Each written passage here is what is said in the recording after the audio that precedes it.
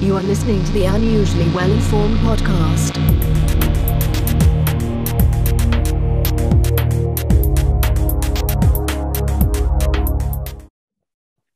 Welcome to the Unusually Well-Informed podcast. I'm your host, Tim Hampton.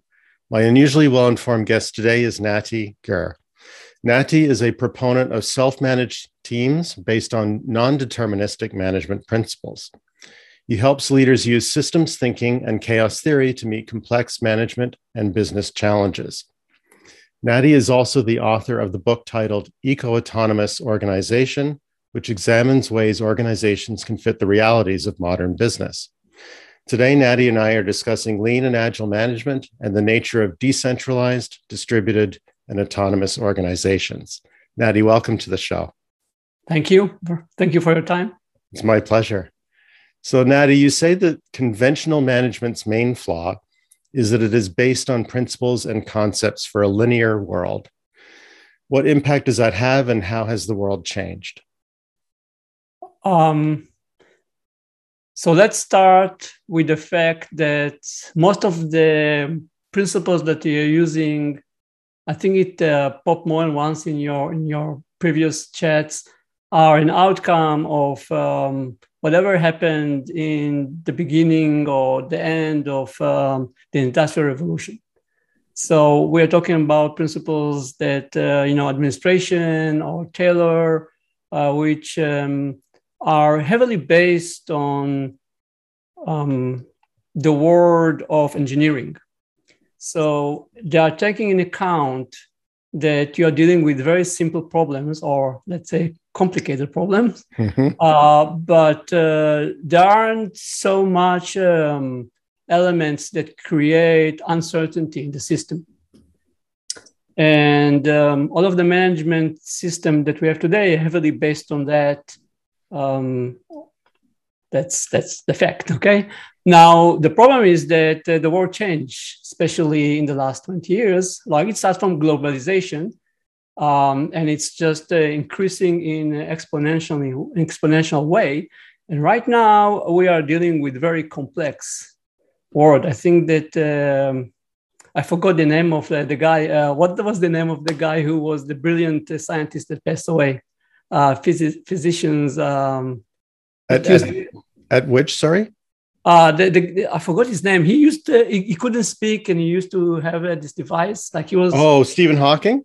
Stephen Hawking. So he said that the next century is the century of complexity. So this is, I think, important for I have an engineering background, and sometimes in a specific field, we have two words that sound synonymous to most people, but actually mean different things, like stress and strain. So stress is how much you push on an object, strain is how much it bends, roughly speaking. There's a distinction you're making between complex and complicated. Can you outline what that is? Yeah. So let's start with simple, and let's use an example, okay? Okay. So if I ask you what is the top of Mount Fuji, it's a simple problem. All you have to do is to point on the peak and say, this is the top. If I'm going to ask you what is the highest part of the Rockies, it will take you much more time to deal with it due to the fact that there are so many peaks, and there are some relationship between them, perspective, and actually it took humanity a lot of time to find the highest peak. So this is more complicated problem, okay? Now, imagine that the Rockies are subject now to volcanic activities, and are erupting all the time, and they are changing their heights all the time, and you don't know exactly when the eruption is going to happen. So now you are dealing with many parts, but the behavior of the system is simply unpredictable. And the main difference between complicated and complex is the predictability of the system. I'm building a bridge. I know exactly what's going to be on the both ends, okay? I want to improve people's safety. I don't have a clue what the behavior is going to be of someone that came today to work, and I don't know, he's punching steel.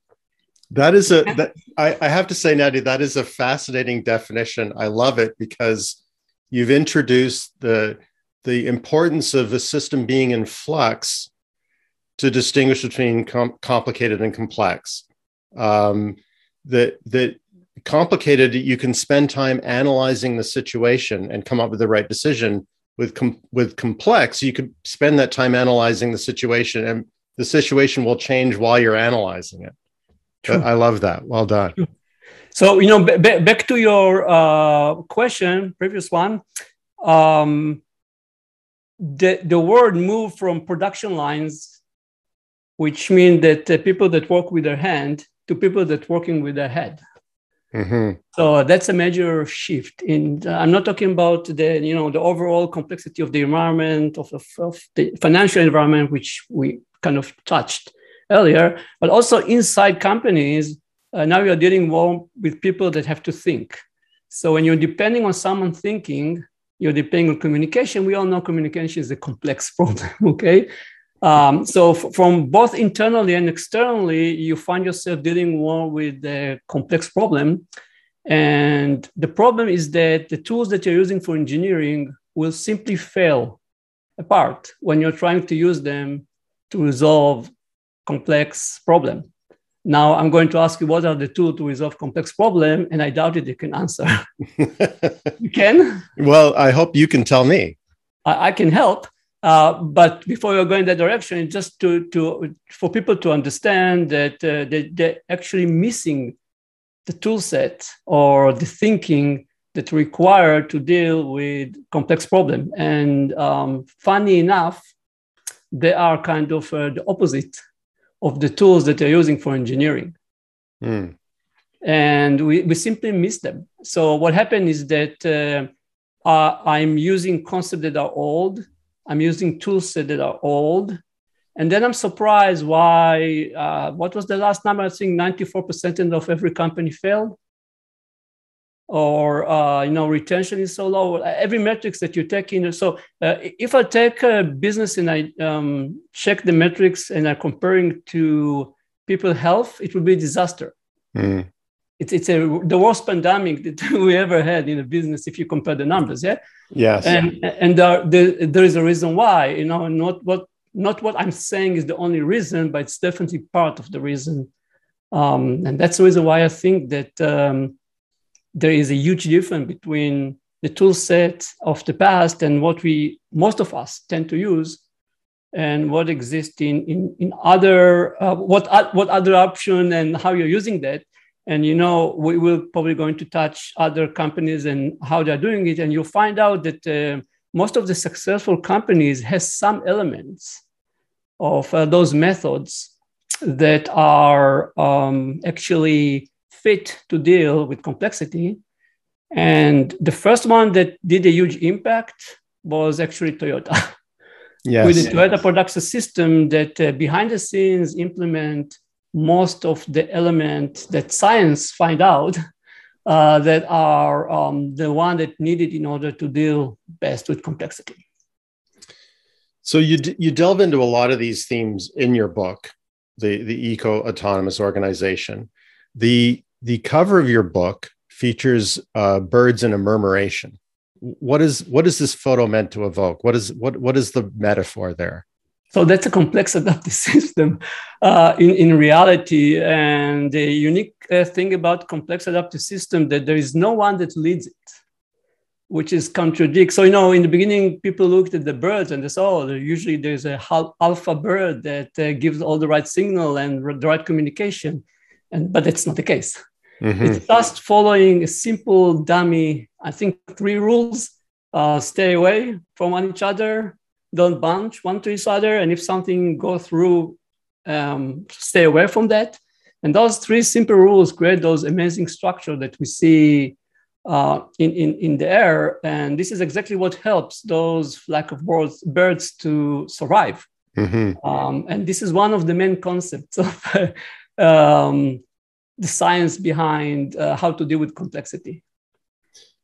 So let me break apart the term eco-autonomous. So autonomous, mm-hmm. I think we understand means that people have freedom of operation within, that individuals are able to make their own decisions with transparency around the overall goal. But how does eco fit in? What is the eco meant to evoke?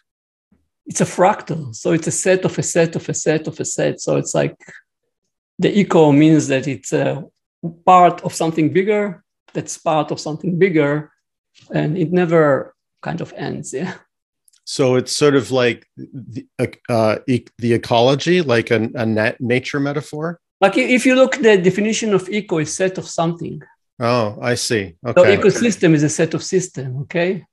Eco-autonomous is a set of autonomous, and due to the nature of organization, which usually in hierarchical way, this autonomy should be done in each layer. So that's the reason why eco. Make sense? And so that's an interesting way of viewing the world, because of course, no organization, they always say no man or no person is an island, but then so too is no department within a company, no company within the economy. We're all sort of, I guess is what gets into systems theory, right? Is that we all have a role to play in a much larger system. True.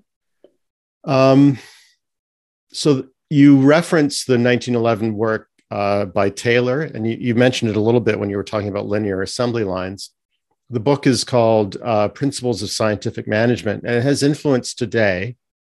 So can we get into a little bit more detail about what are the merits of that work? Because I always sort of think it's a bit unfair to criticize 100-year-old work that had so much utility at the time. It's more a question of what did it improve on, and what can be improved about it now. How do you see those two things? What problem was it solving, and what problem does it create now? So it's a brilliant work, yeah. In that time. And the problem that it solved is that there weren't any way how to improve production. People just came and did what they thought that needs to be done. And although it looks very horrific right now, that was the fact. And he was the first one, he wasn't the first one, but he was the first one that managed to have an impact of thinking of how to use it in scientific way. So, which means like we need to measure everything, and we need to improve upon the measurement that we have.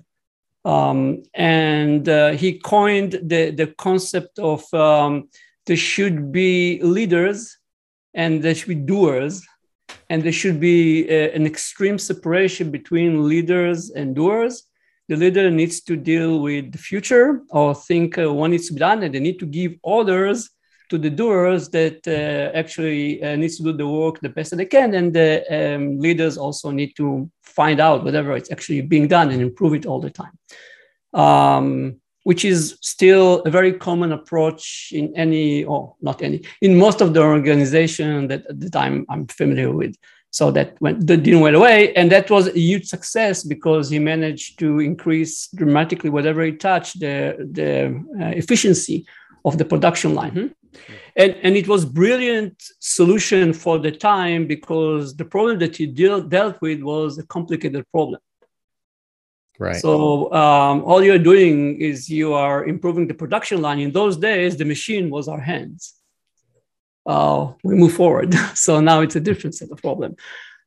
So that's why it's so great. And this is what the achievement that it did together with other major changes that happen in parallel. It's not the only one, as always.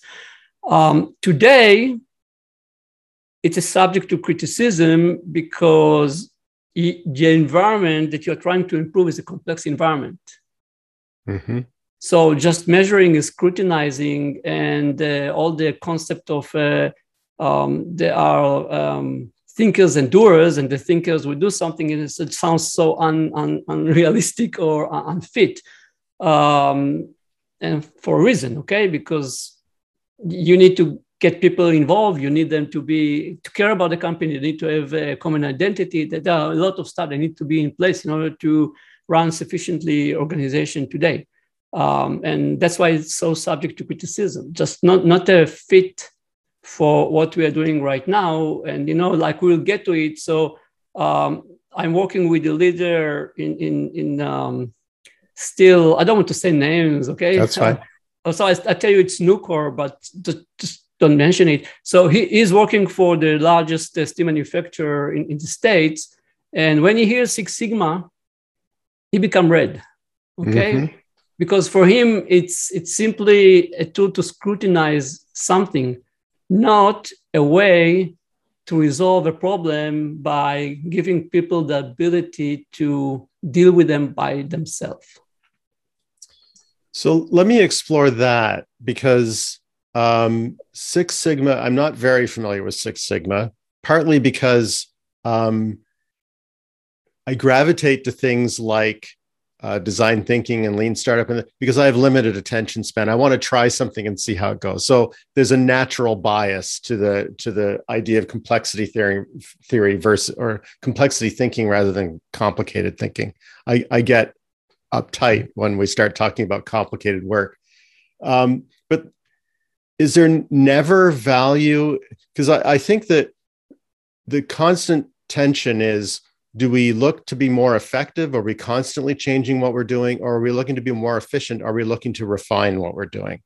And Six Sigma strikes me as an attempt to refine what we're doing so that the pills we get out of the factory have the exact right dosage and no impurities and are counted accurately. You know, I can see occasions when Six Sigma might be useful. Are you saying that it has no applications, or that the applications are more limited than they find today? So it depends who you're asking. Okay, I'm with this gentleman. I think that if you address people, so Six Sigma, when you're dealing with Six Sigma, you're dealing with the symptom. I have problem with quality, so I'm using measurement to scrutinize this problem. Okay, I can deal with this, but this is not the cause. Okay, the cause is much more deeper. So if I'm dealing with the cause and I'm resolving the cause, like for example, he spent a lot of time in common identity, not a vision, not a mission and identity. And when people gel with this identity, you see a spike in the quality without any Six Sigma. And that's the reason why he doesn't like it, because from his point of view, you are dealing with a symptom and you're not going to resolve the problem. You're going to improve it for a while and then it will come back. That's interesting. There was a headline about a year ago where a batch of COVID vaccine was destroyed. Like, I think hundreds of thousands of doses were produced incorrectly. And the headlines were all worker error, right? And there was very little thought given to why the process itself failed. So I'm certainly sympathetic to what you're describing. You know, if you're trying to create a situation where you're treating the problem like it's the people on the line, that will cause problems down the line. And it's usually, by the way, Tim, an outcome of autonomy. So you are giving autonomy, but without the right structure or tools to support it. And then what you find out that people like you have those behavior. So if you want to fix that, let's say that this is the problem and you want to fix that, and if you want to get into it, cybernetics has a concept called variable system mapping, VSM, which is like nice, easy to use tool to verify that your structure is actually created to support more autonomy. You're going to fail. So you want to fix that. Can you talk a little bit about cybernetics? That's one area I'm not familiar with at all. What is the definition of it and how is it applied? It's, in a nutshell, it's the science of control. So how you control systems. And it has several elements inside. One is the concept of, have you heard about of Ashby law? No. So when you're dealing, so what you're controlling in an organization, usually you're controlling the noise or whatever the environment put. You have to deal with the environment, and the environment creates a lot of, let's call it variety, and you have to deal with this variety, okay? So the first thing with cybernetics is that you know how to measure everything that is complicated. Mm-hmm. But when you're going to measure complex, you are actually measuring variety. So variety is and this like Ashby laws that says in order to beat variety, you need more variety, which means that if I want to beat my competitors, I need to have more variety as my competitors. Okay. And now there's a nice paradox. This is not cybernetics; it's more like an insight. So there's a nice paradox. When people say I want to reduce complexity, they're actually shooting themselves in the leg, because to perform well in the market, they increase variety. They increase variety. They increase their complexity. So that's interesting. Okay, so let me explore that, and I think I have a particular fascination with Tesla and SpaceX, and so there's some push and pull when it comes to complexity within Tesla.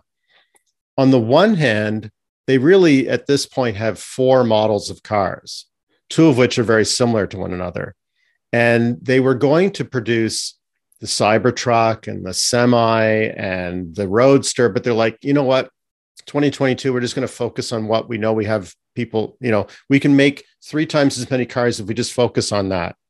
So there's a few interesting threads here, because a lot of people compare Elon Musk to Henry Ford. Henry Ford was like, you can have a Model T, you can have it in black. We're going to punch out 1 million of these things. On the one hand, that's a reduction of complexity. But on the other hand, Tesla is famous for introducing new changes to its cars every day. Some people say 3 times a day. Is this Tesla falling into a trap that Ford did when it didn't have as many models, and therefore GM beat them, or something different? What do you see? No, I think it's completely different. So the fact that they found a way to create variety in a different way. The variety is not in the number of cars like GM, okay? Mm-hmm. The variety is the number of features that the car have. And This is how they beat their competitors, okay? They can follow them in the rate that they are doing it. So it's not Ford. Ford was just 1 car, 1 feature. Yeah. Mm-hmm. It gets you from A to B. That's the feature. One thing that I don't know if we can credit Taylor with this, but I think Taylor was a contemporary of people in this space, and that is the introduction of interchangeable parts. It may predate Taylor, but this idea that whereas a car used to be made like Rolls Royces were, even until modern times, where they were all hand fit. And every piece was artisans were working on making them fit and look just right. But then he said, no, we're going to make them all the same. And we're going to work on how parts fit together. We're going to study that. It's going to become scientific. One of the knock-on effects was it started to treat people as interchangeable as well. Can you comment on that in light of what you're saying about we don't want to just use people's hands, we want to use their minds as well? Yeah, I don't know what to comment about. So what you say is true. It's so. Guide me. I'm missing. Yeah, that's fair. I guess one of the things that I found, and we spoke a little bit before the show, that I interviewed somebody who used to work at Tesla, and what he said was that you could start your day by looking for something useful to do. That you were free, you had a lot of freedom and autonomy. Mm-hmm. You weren't told, okay, well, your job is to install this piece of trim on the bumper every day, 1,000 times a day. And so it in that sense, it feels like a departure from Ford as well, in that people are free to be individuals as opposed to replaceable parts. And if you don't do 1,000 a day, if you do 999, we're going to get Bill to do it instead, and he's going to do 1,001. That's a good reason to get rid of you. Mm-hmm. So there's a few things there. One is it sounds like a pretty unpleasant job, but 2, it talks about self-organization, which is, I know, something you studied and you talk about how to do in your book. How it strikes me as very challenging to have an organization where people can just show up and find something useful to do. I can see problems arising from that. How do you make sure that they actually do accomplish something useful? Okay, so let me understand your question now. Okay, so I'm just going one step back. So what you see in Tesla is actually better than Ford and better than GM. Mm-hmm. Okay, and even slightly better than Toyota, because they took the concept of, let's call it right now, complex adaptive system, which is a science that explains how systems are better dealing with complexity, and they implement one of the main elements inside. Okay, so it's a huge difference from everything that you saw before, and I assume that that's part of their success. I'm not there. I'm not working there. I don't have any connections there, so I'm assuming. I know in other companies that I'm helping or work that I've done by myself, it was a huge part of the success. And it can be done. So that's the second question. If you have a very clear identity of or a goal of what you're doing. The organization. Yeah, that everyone, so not even a business goal, like an identity. Mm-hmm. So let me give you an example for a company that I know, Zappos. Their identity is we are a service company that happen to sell shoes. Right. Okay, so it's not a goal. It just tells everyone, okay, our focus is actually service. Okay. You're connected to happiness and everything, the story behind it, but that's the identity.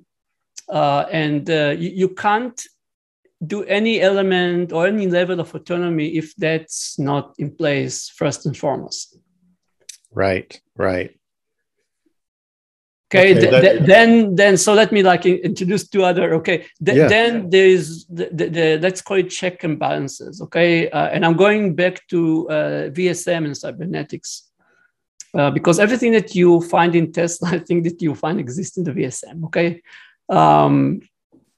so this you ought to have a function or functions that are responsible for synchronization.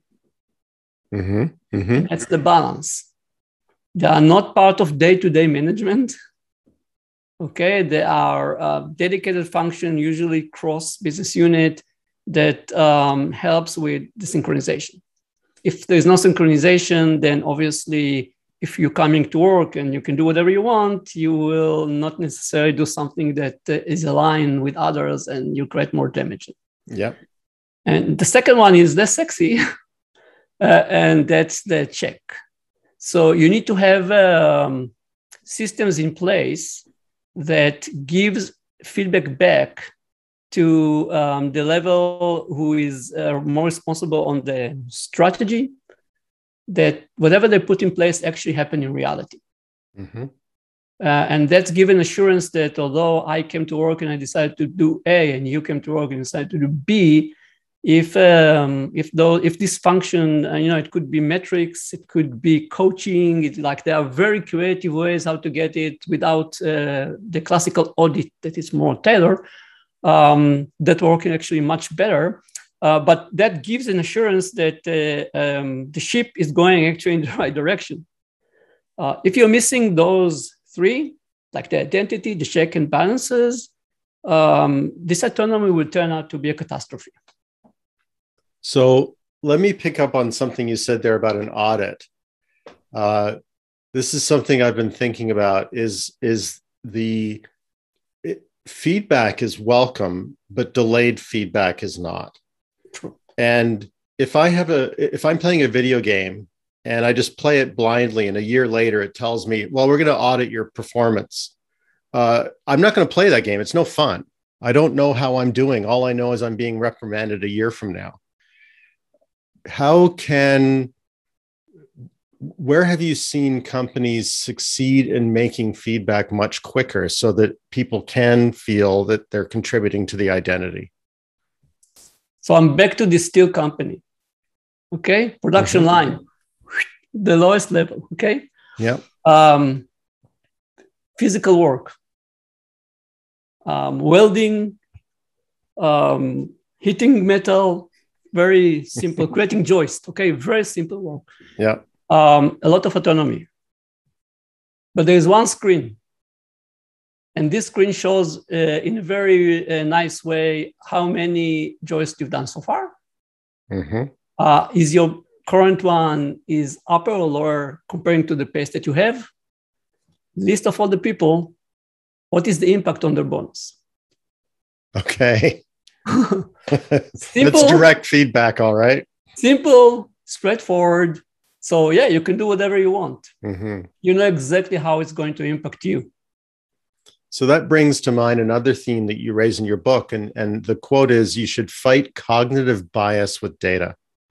True. So you've talked about one very clear way. You know, you may go into work and you may go home thinking you did a great job, but if the number of girders is going down,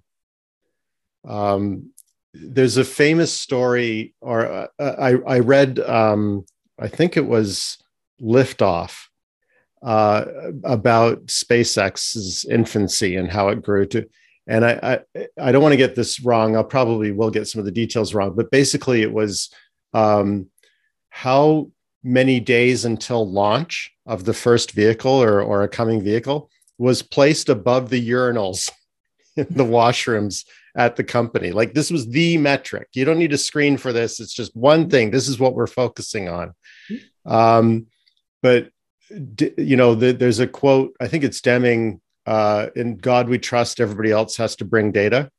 Have you heard this? I didn't hear that, but it fits Deming. Yeah. It fits Deming. So how do you fight cognitive bias with data? How do you construct a company that relies on data? Well, it's not constructing, it's culture. Okay. So, and it's tough. Mm-hmm. And Elon has an advantage because he started from scratch. In an era where everything was computerized. Yeah. Yeah. But if you take other organizations, it's much more harder. And it's culture. And the only way to do it is to show people again and again that their concepts are wrong. And it happened all the time. You know, like last week, I'm working with someone and, our performance is awesome. They lost money last year. Right. And previously, our performance are awesome. And they were bought by another company, okay? And this company expects to see at least 10% growth each and every year. But they have less than 1% growth each and every year. So performance are far away from being awesome. They're actually very bad. But they never thought that way, okay? And that's a wake-up call. Yeah, but they never thought that way because all they care is like, I earned last year 10 million. Today it's like 10 million and 2. I'm doing fine. Yeah. No, you're not doing fine. It depends on your definition of good. Yeah. Yeah. Well, you know, someone bought them. He has expectations. So exactly. Whatever had. So now there's a gap, and the data doesn't support the story. Okay. So you know you can find it anywhere. People tend to jump to conclusion based on their feeling. And based on the fact that the past was always marvelous and now it's really bad. Mm-hmm. But when you're looking data, usually you find out that that's not the case. So you have to enforce it. If someone tells me we improved quality significantly last month, show me how many defects we had, how many defects. So you said earlier that Elon Musk had an advantage because he started Tesla quite recently. And one of the characteristics you list of complex adaptive systems in your book is dependence on initial conditions. What do you mean by this? Why is that so important? Okay, so it's a scientific word.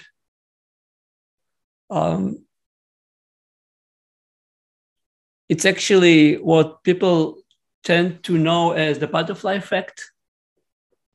Okay. And if I boil it down to a business term that people will understand, it's internal events that amplify drivers that push people to do different stuff within the organization. Okay, I can go to the science behind the scene. It's really going to bother, like it's boring, and people want to understand it because like it's science. Okay, but in a nutshell, that's the fact.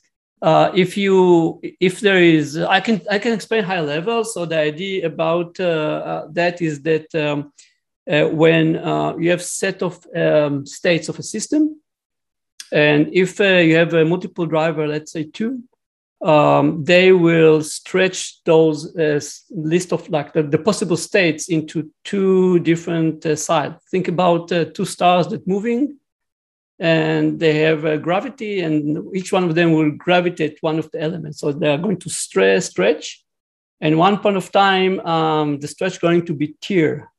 And now half of the states going around this, and half of the states going around the other one. Mm-hmm. And when they're moving, they are getting part of them getting closer, part of them getting further, and then they're catched by the other one. And it's kind of a stretch and fold, which end up with unpredictable behavior of the system. Okay, so the sensitivity of initial conditions says that the way that I like a minor change in the way that the initial states were will have a huge impact on what I have over the time. Mm-hmm. The stretch and fold or stretch and tear kind of explains scientifically how it's being done. Right. Sense in business term, all you have to have is too many events that will amplify multiple drivers that control people behavior. So is this a way of looking at legacy impacts? Like, Ford started with a single model. It started in Dearborn, Michigan. It started at a certain time. It started with a certain set of divisions, and they were adaptive at the time, but then they become rigid. They become concrete. Like we have an engine division and a transmission division, and that has an impact on electric vehicles. Often the transmission and the engine and the motor are integrated far more than in a car, like in an internal combustion car. Is that an example of an initial condition having knock-on effects down the road? Yes, but you find the initial condition on a daily basis. So you start the day and you don't know how you're going to end it, true? But it certainly feels that way. But there are, if you go backward and you do some research, you find out that tiny change in the initial condition, let's say it's production line, it's the same thing every day. Mm-hmm. But there are like tiny changes that you won't even think that they have an impact, but they do have an impact. Right. Due to the way that the system are operating. And that will end up 2 days completely different. One with the, I don't know, someone loses his finger, and the other one with a high level of productivity that you never had before. Right. So let's back up and talk a little bit about your role as an advisor to leadership, looking to create the conditions for more. Let me see if I even understand your role. But you work with leadership to create more autonomy within organizations so that they can be more productive. Is that a fair way to describe it? So I'm a very honest guy. So this is how we started. We failed miserably. Okay. What did that look like? People doesn't have any openness to change dramatically the way that they are running themselves. And if you're starting you're starting a business, you need to earn money in order to survive. That's not realistic. Like for us, it wasn't realistic. Mm-hmm. So we pivot. And what we start to tell people, hey, we know complexity. We can understand what creates complexity in your environment. So you have complex problem. We can help you to resolve your complex problem. We can get into the root cause, and we can show you results that no one ever showed you before. And that helped us. Like this is how we manage. Yeah. Well, I think that's a beautiful pivot, because you went from the prescription to the symptoms, right? What can the outcome be the outcome be instead of the output, right? So what do you do instead? So the leadership says we need to be able to adapt to more complex circumstances. No, they don't say that. We want more money. We want to improve our ROA, and we stuck with so much inventory. Help us to make it better. Okay. We always worked on business strategy. So it's a real example. Okay, we all work on a business strategy. Never help us significantly. Help us to come with a business strategy will really make an impact. We all trying to resolve safety for so long. Mm-hmm. We never have a huge you're moving forward and then backward, forward and backward. There's a new acquisition, and we know that we are going to fail. Help us not to fail with this acquisition. Right. That's an interesting narrative as well. You wouldn't consciously acquire a company thinking it was going to fail. What is hidden usually? But they all know that the majority fail. Okay, fair enough. Okay. So they know the risk. Okay, so a serious company will do risk management. They know the risk. Right. Now, that's I acquired, let's say, in 100 million. Now I acquire something in billion. Okay, so now my risk level is higher. Mm-hmm. And everyone in the stock market is going to observe what I'm doing. So I need to be much more cautious. So I know what happened in the past. I want to prepare better for the future. I understand that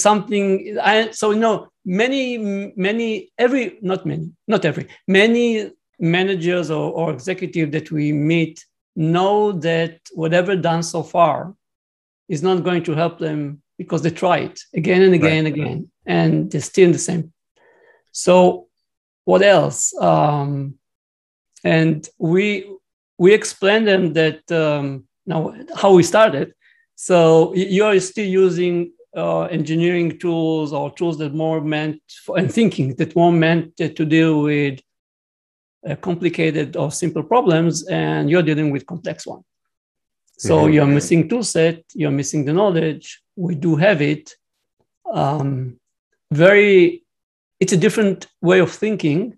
So it takes a lot of time to train someone to work that way. You probably don't want to do that. So what you're doing, you're offloading it to someone and you're paying money in order to do it for you. And I can tell you that every project that we've done so far end up with like unique results that they were wowed. And I'm not surprised that they were unique. I mean, you're talking about unique challenges that are affected by the initial conditions. Mm-hmm. Yeah. Now go and find them. Okay. So I can collect data, I can model it, I can run simulation, and based on those three, I can tell you, okay, those are the specific element in your environment that create a level of complexity. Mm-hmm. They're all straightforward. I'm going to burn what I'm doing. I'm going to burn what I'm doing. So because it's nice and it's help people to understand. So I'm asking them, explaining what that, without saying what it's doing and what it's not doing. And no one can explain it. Okay. Okay. And then all you're doing, you're going to the board and you just draw a line, and they'll laugh.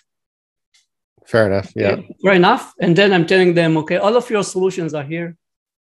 You just don't see them. Right. And it's always like that. Okay.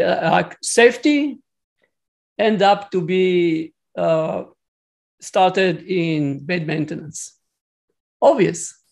In pen maintenance. No, in bed maintenance. So bad maintenance, yes. So the maintenance is forced just to do a quick fix, not to stop production. Right. So what happened? Like it's coming again. It's coming again. It causes people level of stress going up because they see the bonus. So what they're doing, they're working faster. They're not paying attention. Bye-bye, finger. Yeah. In a nutshell. So it's obvious to you, true? Like when I'm saying it, it's obvious. But they never thought about it. Okay, all they've done is scrutinize. All they've done is pure engineering. So they broke the production into pieces. Mm-hmm. And said, this one has to go this fast, no matter what. No, what is wrong there? Yeah. Okay, is welding good? Is stacking good? Is QA good? We have the right people. Is the safety manager good? Oh, let's replace him. We replaced him many times. But when you focus on something, so that's a problem with complexity. Complexity, you have to have the holistic view. Why? Because elements are connected. And something that sounds not necessarily connected somewhere in your organization might cause the problem that you're dealing right now. Mm-hmm. But if you just scrutinize the problem area, you don't see it. It's like I have a problem in my kidney and I'm just breaking the kidney apart. And I'm not never look at the vessels that connect the kidney to the heart. And if I have a blockage in one of those vessels, the problem is there. Oh, it's true. Sure. But weird enough, organizations are not doing that. They will keep on breaking the problem apart. They will keep on replacing people. They will keep, hey guys, it's not there. You tried. Well, I think you're onto something really important there. I mean, this is how medicine is structured. You don't look at the heart if you're looking at the kidney. But this is also silos in every organization. And your work, on my interpretation, your work contributes to reducing the impermeability of silos.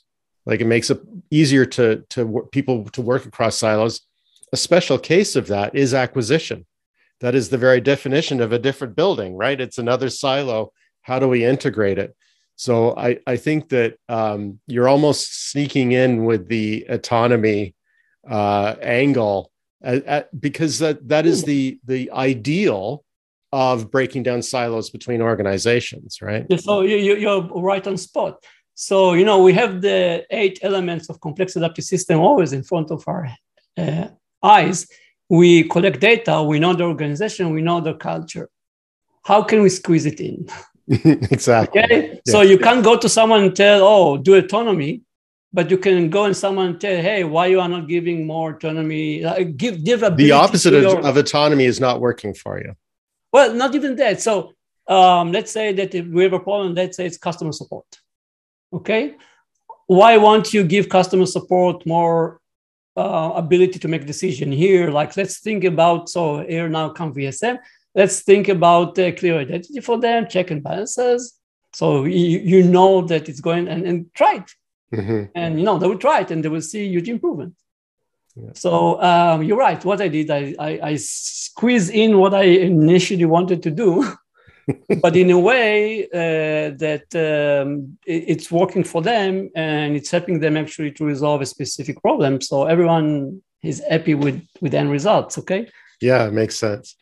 You also wrote an article that was what initially drew my attention to your work, and it was titled "The Toyota Production System: Lean Management and Why Agile Development is Not What It Meant to Be." So let's start at the top. What do you mean when you say agile development is not what it meant to be? What went wrong? It became too engineered. Okay. With strict rules that you have to follow. Not the concept of the Toyota production system. Okay. Well, so let's explore that, because is Agile referring to the Toyota production system?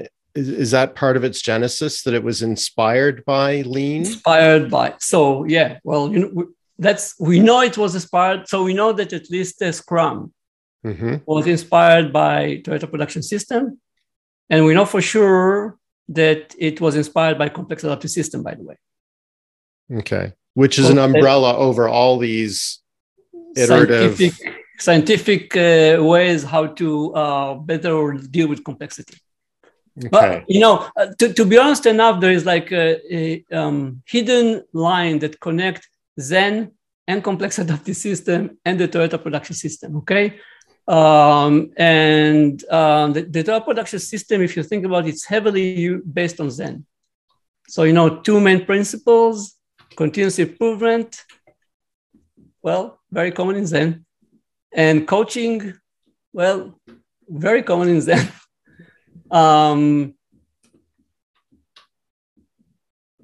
and obviously, so there are tools how to use it, but that's the concept. That's the kata, or like, the repetitive stuff that they expect people to do.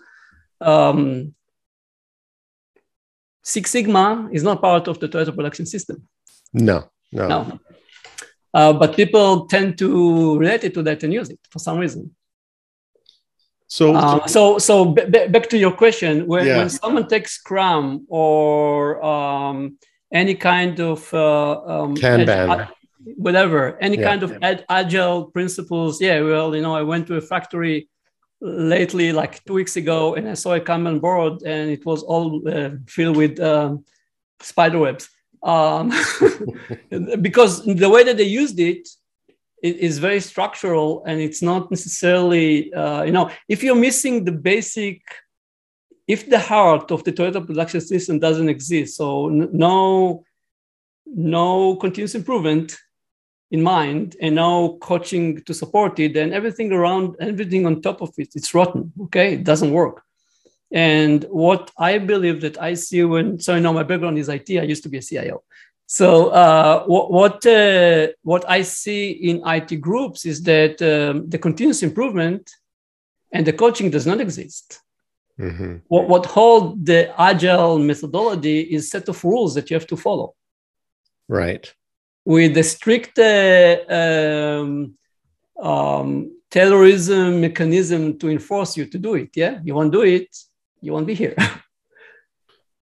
Well, so this is my personal fascination, which is between, I'm sure you're familiar with Daniel Kahneman's book, Thinking Fast and Slow. Yeah, it strikes me that there's a relationship between what you're describing and the world he's describing, in which there's wisdom and discovery, if you will. And wisdom is only wise for a while, and then it runs out of applicability. But when you have a fixed amount of time and you're facing a challenge, you have a choice between devoting time to discovering and applying rules you know already work, or at least have worked in the past. So you have efficiency and effectiveness.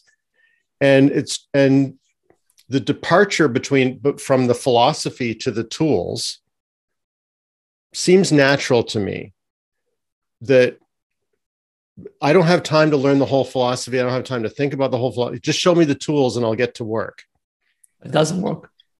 Well, does it never work, or is it a matter of over-relying on it? I don't think it's going to work. No? So from my experience, no, because someone creates something and created it based on certain. So why it's so successful in Japan? Everyone knows Zen. Right. So when you're coaching someone, okay, like you're the sensei, I am the monk.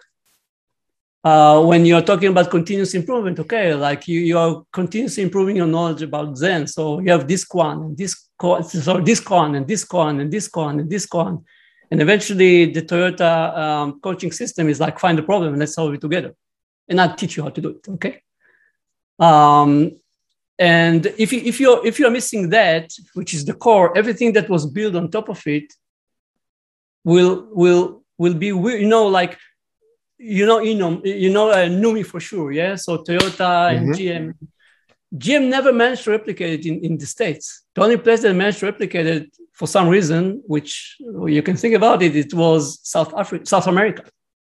Oh, I did not know that. Yeah. Why? Because the culture is different.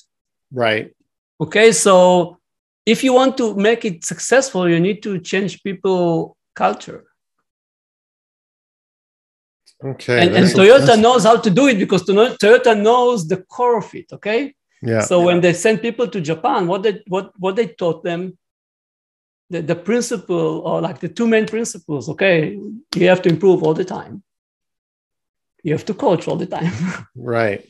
They are like intermingle. You don't have those two, you can push the unknown code as much as you want, but what you're going to get? Right. Okay. So take it to agile principles.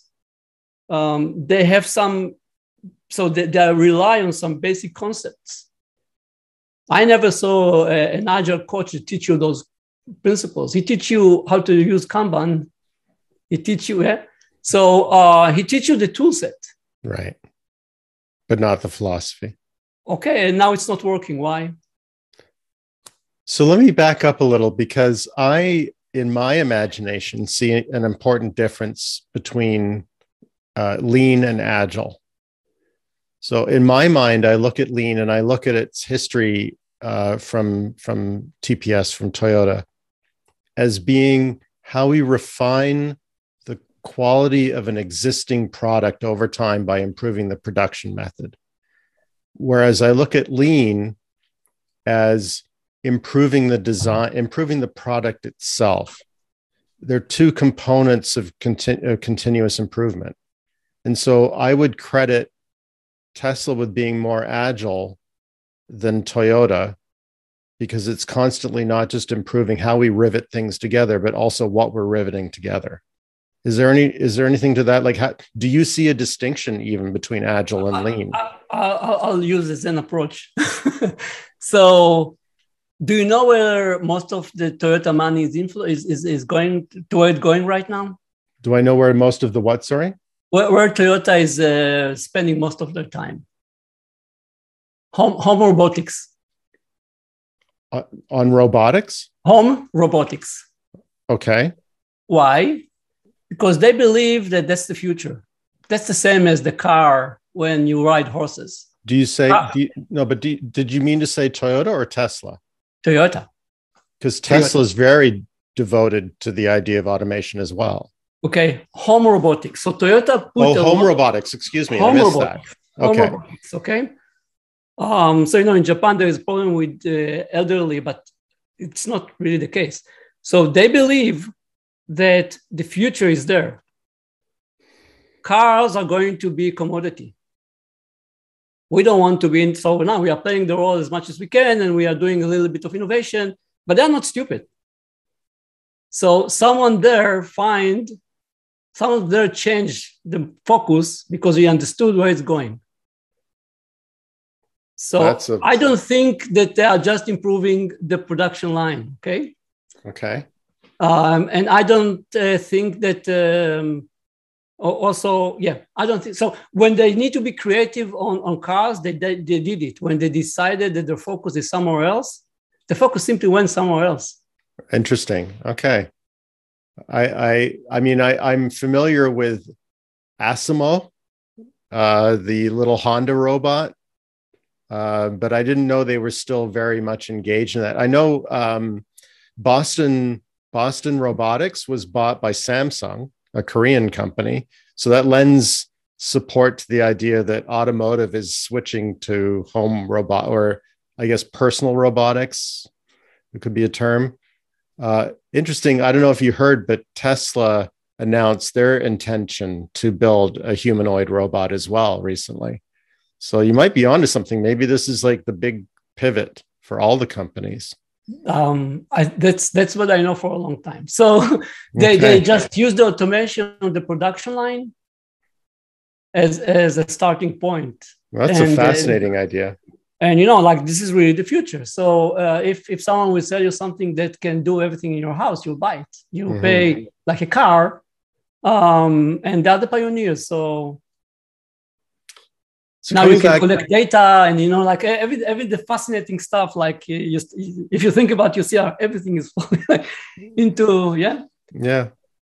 So let's explore NUMMI a little bit more. The reason I'm so fascinated by NUMMI is it covers a lot of the concepts that you bring up. The importance of culture between GM and Toyota. They had that joint venture called NUMMI, the New United Motor Manufacturing Inc.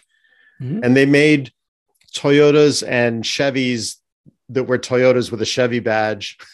They just made Chevys. So they just made the Chevys in the beginning. Oh, they didn't make the Corolla? I know they made the Toyota. Well, that was like, so it's NUMMI started just by creating Chevys. Okay. Interesting. Okay. Even more interesting. So all they've done is the same Chevy that GM did. Really? Okay. I was under the impression it was making the... Over time, he did it. Okay. Up until they closed it, okay? And they're just doing now. Toyota has their own facility in the States. But it started with that, which it's even more fascinating because it's the Toyota way of doing stuff. With Chevy cars. Yeah. Yeah, interesting. Keep on the story. Let's see if you Okay. So there was an interesting set of motivations there. So GM was shutting down that plant because it had a history of terrible labor relations and terrible quality, terrible productivity, terrible safety. So it had a legacy of being a poorly run plant. The worst. GM's motivation was to learn from Toyota, and Toyota's motivation, the way I interpret it, was to learn, can we succeed in America? Can we build cars in America? Can our culture work in America? Exactly. So why did it fail? Why did NUMMI shut down? Was it just circumstance? So in the beginning, it was huge success. Mm-hmm. Tremendous. So, let's go like history. So this is how it started. After 1 year, MIT was there for a visit, and this factory with the same people became the best one that GM had. Mm-hmm. And it had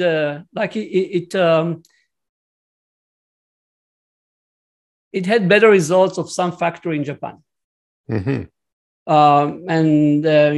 That reason why everyone like Rick Madrid had and like all of those stuff exist in like the National Museum, because it was a pivot element in America, okay?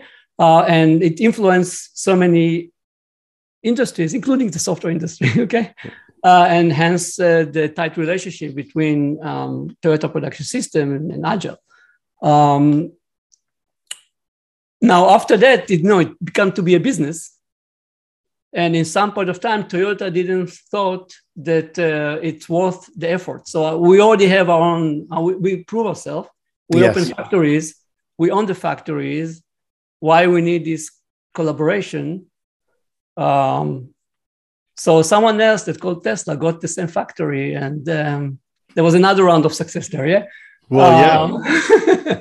Guess I don't know who's going to be the next one to buy, but probably it will be successful. Well, I'll bet you we will live long enough to see Toyota robots being built there. That will be fascinating. Yeah. But I doubt it. They probably will build it in Japan. Interesting. Or did I say Toyota robots? I meant Tesla robots. Excuse me. Yeah. Tesla robot. Tesla robots. Yeah. You're right. Good call. It's a different production line, though. Right. Well, yeah, but it would be interesting to see how they go about it. So I have a couple of other questions. This has been fascinating. Thank you for sharing your thoughts today. I have a couple more questions, then a final question. So I'm changing direction now to talk about current events. And the most current event, the most impactful event, of course, is the pandemic. How are businesses adjusting to COVID-19? Badly. Sorry, basically. Sorry, badly. Okay, why is that? Because they think it's a change to a new normal, and they don't understand it's just increasing in the frequency of changes. So the world will become more. Stephen Hawking was right. The world will become more complex, and one of the symptoms of this complexity is the frequency of changes are more often. Okay, so they said, "Oh, COVID done," and everyone was happy, and now came the Omicron. Okay, and with this will done, there will be a financial crisis. So there's always something. Okay, and I say horrible because I didn't see. Well, I saw very few that understand it and change the way that they are operating to deal with complexity. So again, you need to work. So there's fundamental, basic changes. We just touch autonomy, okay? But there's there's a self-management and there's distribution of control. And there are several basic. So those are two basic to understand the difference between how organizations are working today and how systems that deals better with complexity are working. Right. So as long as you don't see this trend happening on organization, and back to your passion, now you understand, I hope, better why Elon is so successful, because he does. So Elon is very keen about system thinking. Mm-hmm. If you go and search, like he actually has videos, him explaining system thinking. And system thinking is including the tool set behind system thinking, developed by MIT, are a basic way to deal with, to understand complexity, to visually depict complexity and understand what causes it. So he's not just doing the structural changes in the way that he runs his operations, also utilizing tools that exist out there to deal with that. How many other organizations they're doing it? I'm just aware of two. What are they? One is Zappos, one is Nucor. Nucor, okay. So let me turn back a little bit, because I think that you and I are in agreement that the more a company is capable of making changes and also recognizing where changes need, because it has that autonomy. They always say that snow melts at the edges, right? So you need people, you need awareness. You can't just be waiting for orders. You need to be at the edge, understanding how to deal with the changes in the world. The reason COVID was so impactful today is because there's so many interrelationships between everything in the world. The Spanish flu was different because back then the system that you were part of was much simpler. True. It was a complicated problem. Now it's complex. And so what I think the point we could draw is that we're in some ways, we're more vulnerable to changes to the world like COVID. So we need to be more flexible in how we respond. So let's put it slightly different. We need to be responsive and not reactive. So the flock of birds are responsive. They have genes that prepare them to deal with the unknown. Okay? Our organization are more reactive. When something happens, what we are going to do about it. So now you're getting into two words that sound synonymous, but have an important distinction. So what is the difference between responding and reacting? When you are unprepared for something and it's happening, you're reacting to that. No previous thinking. Just going back to Kahneman, like thinking fast and slow. Right. You're thinking fast. There's no slow thinking. Just whatever pattern exists in your head, you pick and you do it. Okay. When you're responsive, you prepare yourself ahead of the time to something that unknown. And when the unknown is happening, you're thinking through it because you have tools how to do it. Right. By the way, we are using him pretty extensively in our work. Just when we're collecting data, we collect what is which part of the organization thinking fast and slow and how. Right. It has a huge impact on dealing with complexity. Okay. And now you understand why. Mm-hmm. So I think that as long as you don't see, so what Elon is doing, for example, he's creating an organization that knows it's a responsive organization. Yeah. It's not a reacting organization. True. Well, so let me see if I can offer an example on that. Every other car company is like, well, we don't have the chips we need, so we got to shut down our production line because it's either the chips or it isn't. And Elon's companies are like, well, redesign around the chip, find a different way. And they're able to continue. You nailed it down very clearly.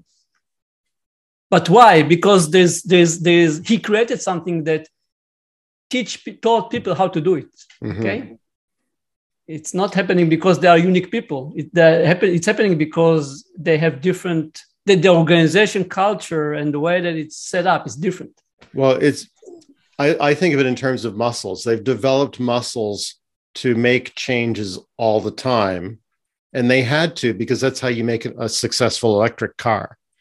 But if you are accustomed to changing your cars 10% every 4 years, you don't have those muscles, No, right? no. You talked about the tendency for organizations to embrace a new normal. And I think the point, forgive me if I'm saying the wrong thing, but I think you're making the point that people are saying, okay, let's adjust to a new static life. I actually find that people are trying to get back to the old normal, even if it's not true. They're desperately trying to return to the old normal. That's even worse, yeah? It's even worse. All right. But I guess they're both symptoms of the same thing, which is this tendency to think that we need things to stay the same for us to be happy. Basic human, oh, well, but, this is, okay, let's go like thousands of years back. Okay, this is how we were wired. Mm-hmm. In order to survive, you see something in the jungle, okay, you have to react, no response. Yeah. And you don't want to deal with unknown. So what you're doing, you're trying to make it as known as you can. Mm-hmm. So going back to normal, what it means, it's going back to something that I know, I feel comfortable with. Yeah. There's less stress. It's like being the third dry cleaner on the same street. Right? At least they're making business there. You don't have to think through anything. So I know that you come with first of all, every situation is unique. Every prescription is unique. Every solution is unique. But if I'm a company that's struggling because of COVID, what are the kinds of things you're looking for? What levers are you hoping to find to help them adjust to this constant need for adaptation? So to have the basic component that create adaptation, mm-hmm. And that should be, so we said self-management. Okay. Distribution of control. Mm-hmm. Interconnectivity. So you need to create teams that are hybrid and not silos. So kind of breaking the silos. Mm-hmm. Missing something? And mission, or no, and feedbacks. So feedback loop. So if you don't have those four in place, science-wise, I didn't invent it. You won't have any adaptability or another feature that's called emergent behavior. So emergent behavior are behavior that the group has, but individual in the group are missing. And those two are key to be responsive. Okay. So I would start with those four, because if you don't have them, you don't have anything on top of it. Now, identity or vision or mission, I prefer identity, are important for the self-management portion and for the distribution of control. Yeah. Okay, but not for the interconnectivity and not for the feedback loops. Interesting. Why does it not help with interconnectivity? Because interconnectivity is just the fact that you create as much connectivity between all the elements in the system, regardless of the... And it's not enough to have identity to accomplish that? No. So not at all. Well, so, let me share an anecdote and let me see if I'm missing the point, which is entirely possible. Dr. Dan Rasky was a NASA leader of the commercial orbital transportation system, or one of the leadership in that program. And he was seconded to or working closely with SpaceX. And he observed a situation where one team was designing the fuel tank or the oxygen tank, and within their cost and weight allowance, they couldn't make it strong enough. And so they approached the team that was making the thermal protection system. And because the thermal protection system had extra strength to allow for the landing or the reentry, it was strong enough to support the tank structure. And so it took two very different teams to work together to come up with a solution that was better for the entire vehicle, but actually compromised one team to help the other. That was working across, it was an example of working across silos. And Dr. Rasky said the reason that this was possible within the organization is because they had a shared mission and they had stock options. So they had it. They viewed the company as a whole, as opposed to working on their own silos and the reward structure within their own silos. It strikes me that does imply that you can break down silos with a shared identity. So you can break silos with the shared identity, okay? But you don't need to have the shared identity to break silos. That's what I'm trying to say. I see. Okay. So let's take Nucor, okay, which is highly distributed. So every group in Nucor has autonomy. Every factory within a group has autonomy, total autonomy, okay. And you can observe how different elements are working because they have autonomy, so they're not working the same. True. Okay. So you can see groups that doesn't have any identity. But due to the fact that Nucor is keen about interrelationships, so there will be, let's start from the fact that every 2 years or 3, you're going to get another job in another part of Nucor that not necessarily fit to your skill sets. So you're going to be stretched, but the idea is that you're going to create relationship, okay? Visiting cross business unit is extremely common. So they have really elaborate ways how to create interconnectivity between, to a level that I'll say, oh, someone, I think I know this guy.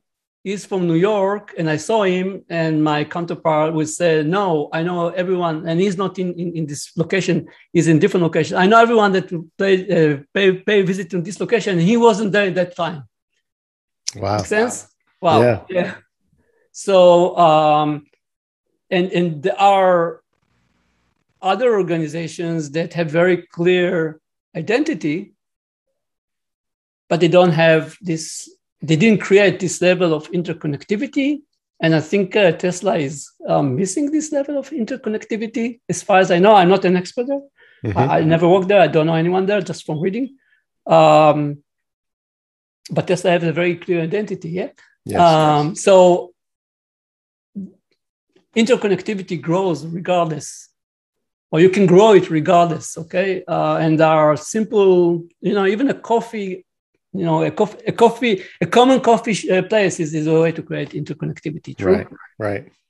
Yeah, I mean, there are, I think that was one of the design philosophies of, what is the movie studio that did Toy Story, that Steve Jobs had a hand in starting, something like Magic Works or something.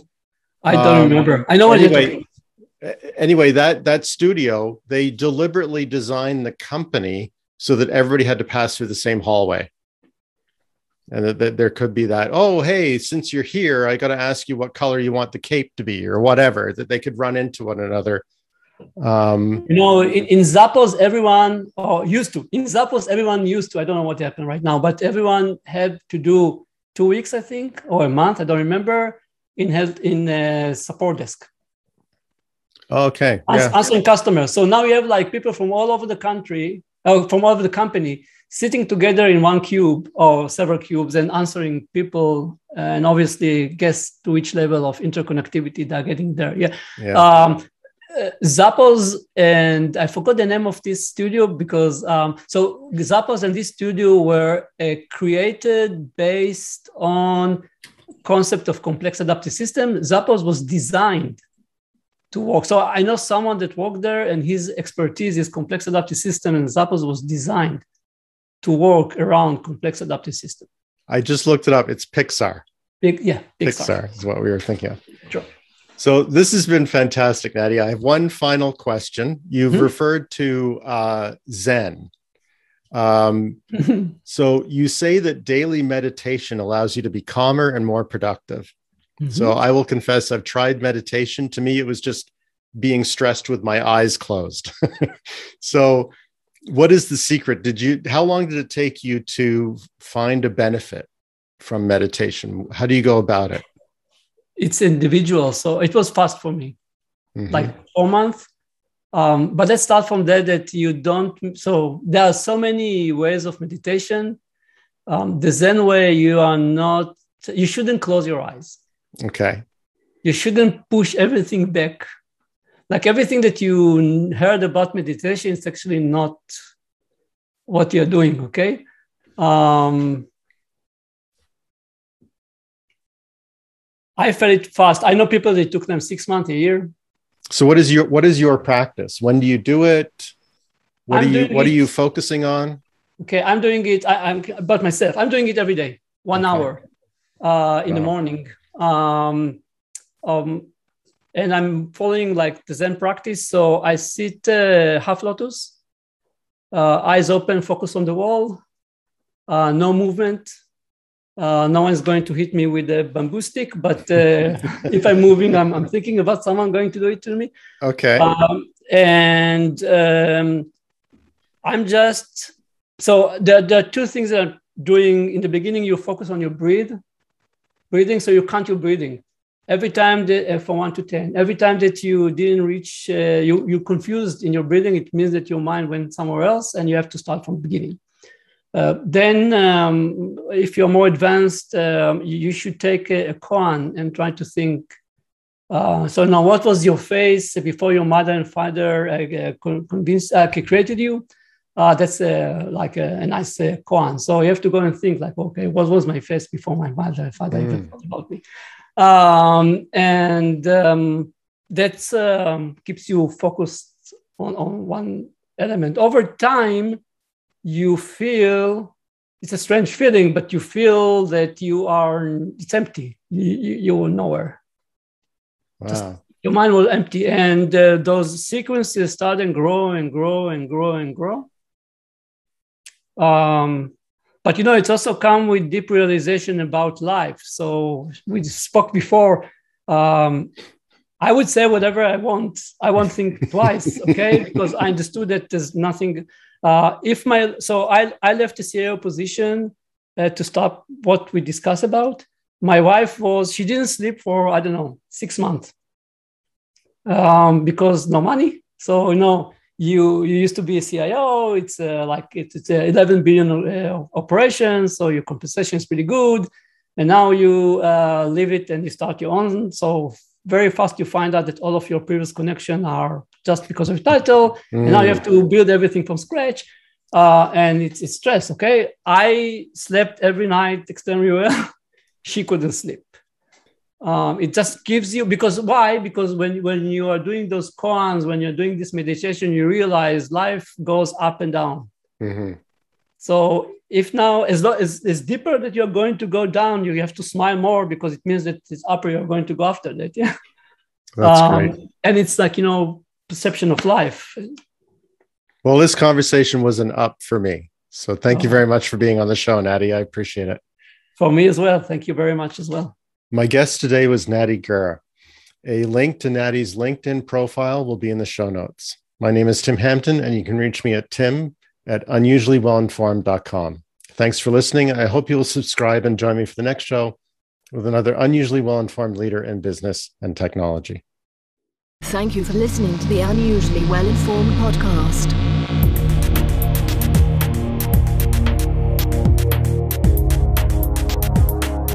The opinions expressed by the host and guests on the Unusually Well-Informed podcast are their own and do not reflect that of their employer or any other affiliation.